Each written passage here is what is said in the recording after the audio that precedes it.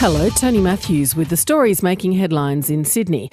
New South Wales Police now have powers to get tough to enforce social distancing regulations imposed because of the coronavirus pandemic. Rani Hayman has more. Police will have the power to issue $1,000 on-the-spot fines for individuals and $5,000 fines for corporations that do not comply with ministerial directions relating to coronavirus.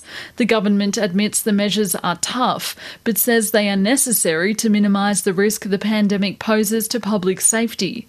Police will no longer require a warrant to arrest people breaching a public health order. Officers also have the option to charge anyone failing to comply.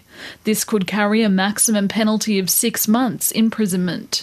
The New South Wales government says no one will be allowed to disembark from a cruise ship during the coronavirus pandemic until new border protection measures are in place.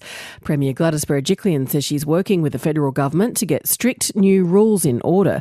The decision to block more than a dozen cruise ships comes after 2,700 passengers left the Ruby Princess last week in Sydney, even though a number were unwell. More than 130 have since tested positive to COVID-19 and a 77-year-old woman has died. Two of the country's biggest ferry operators say they've been forced to stand down many staff or put them on leave because of the coronavirus pandemic. Manly Fast Ferry and Captain Cook Cruises say all non-essential services have been suspended, so casuals have been let go and other staff have been asked to take leave. But Paul Garrett from the Maritime Union of Australia says a total of 180 staff have been abruptly let go from both companies without any discussion. The problem is we haven't had the proper debrief on all the information and the chance to work with the company to minimise job losses and make sure that we're maximising employment opportunities. It's a tough time, but there's certainly still jobs here to be done. Community meetings about the new Powerhouse Museum in Parramatta have been suspended because of the COVID-19 crisis. The state government has cancelled public meetings where community members were encouraged to share their views on the design and planning of the new powerhouse.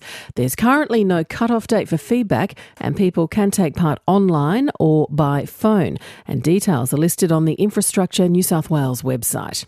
For more details on those stories, go to ABC News Online.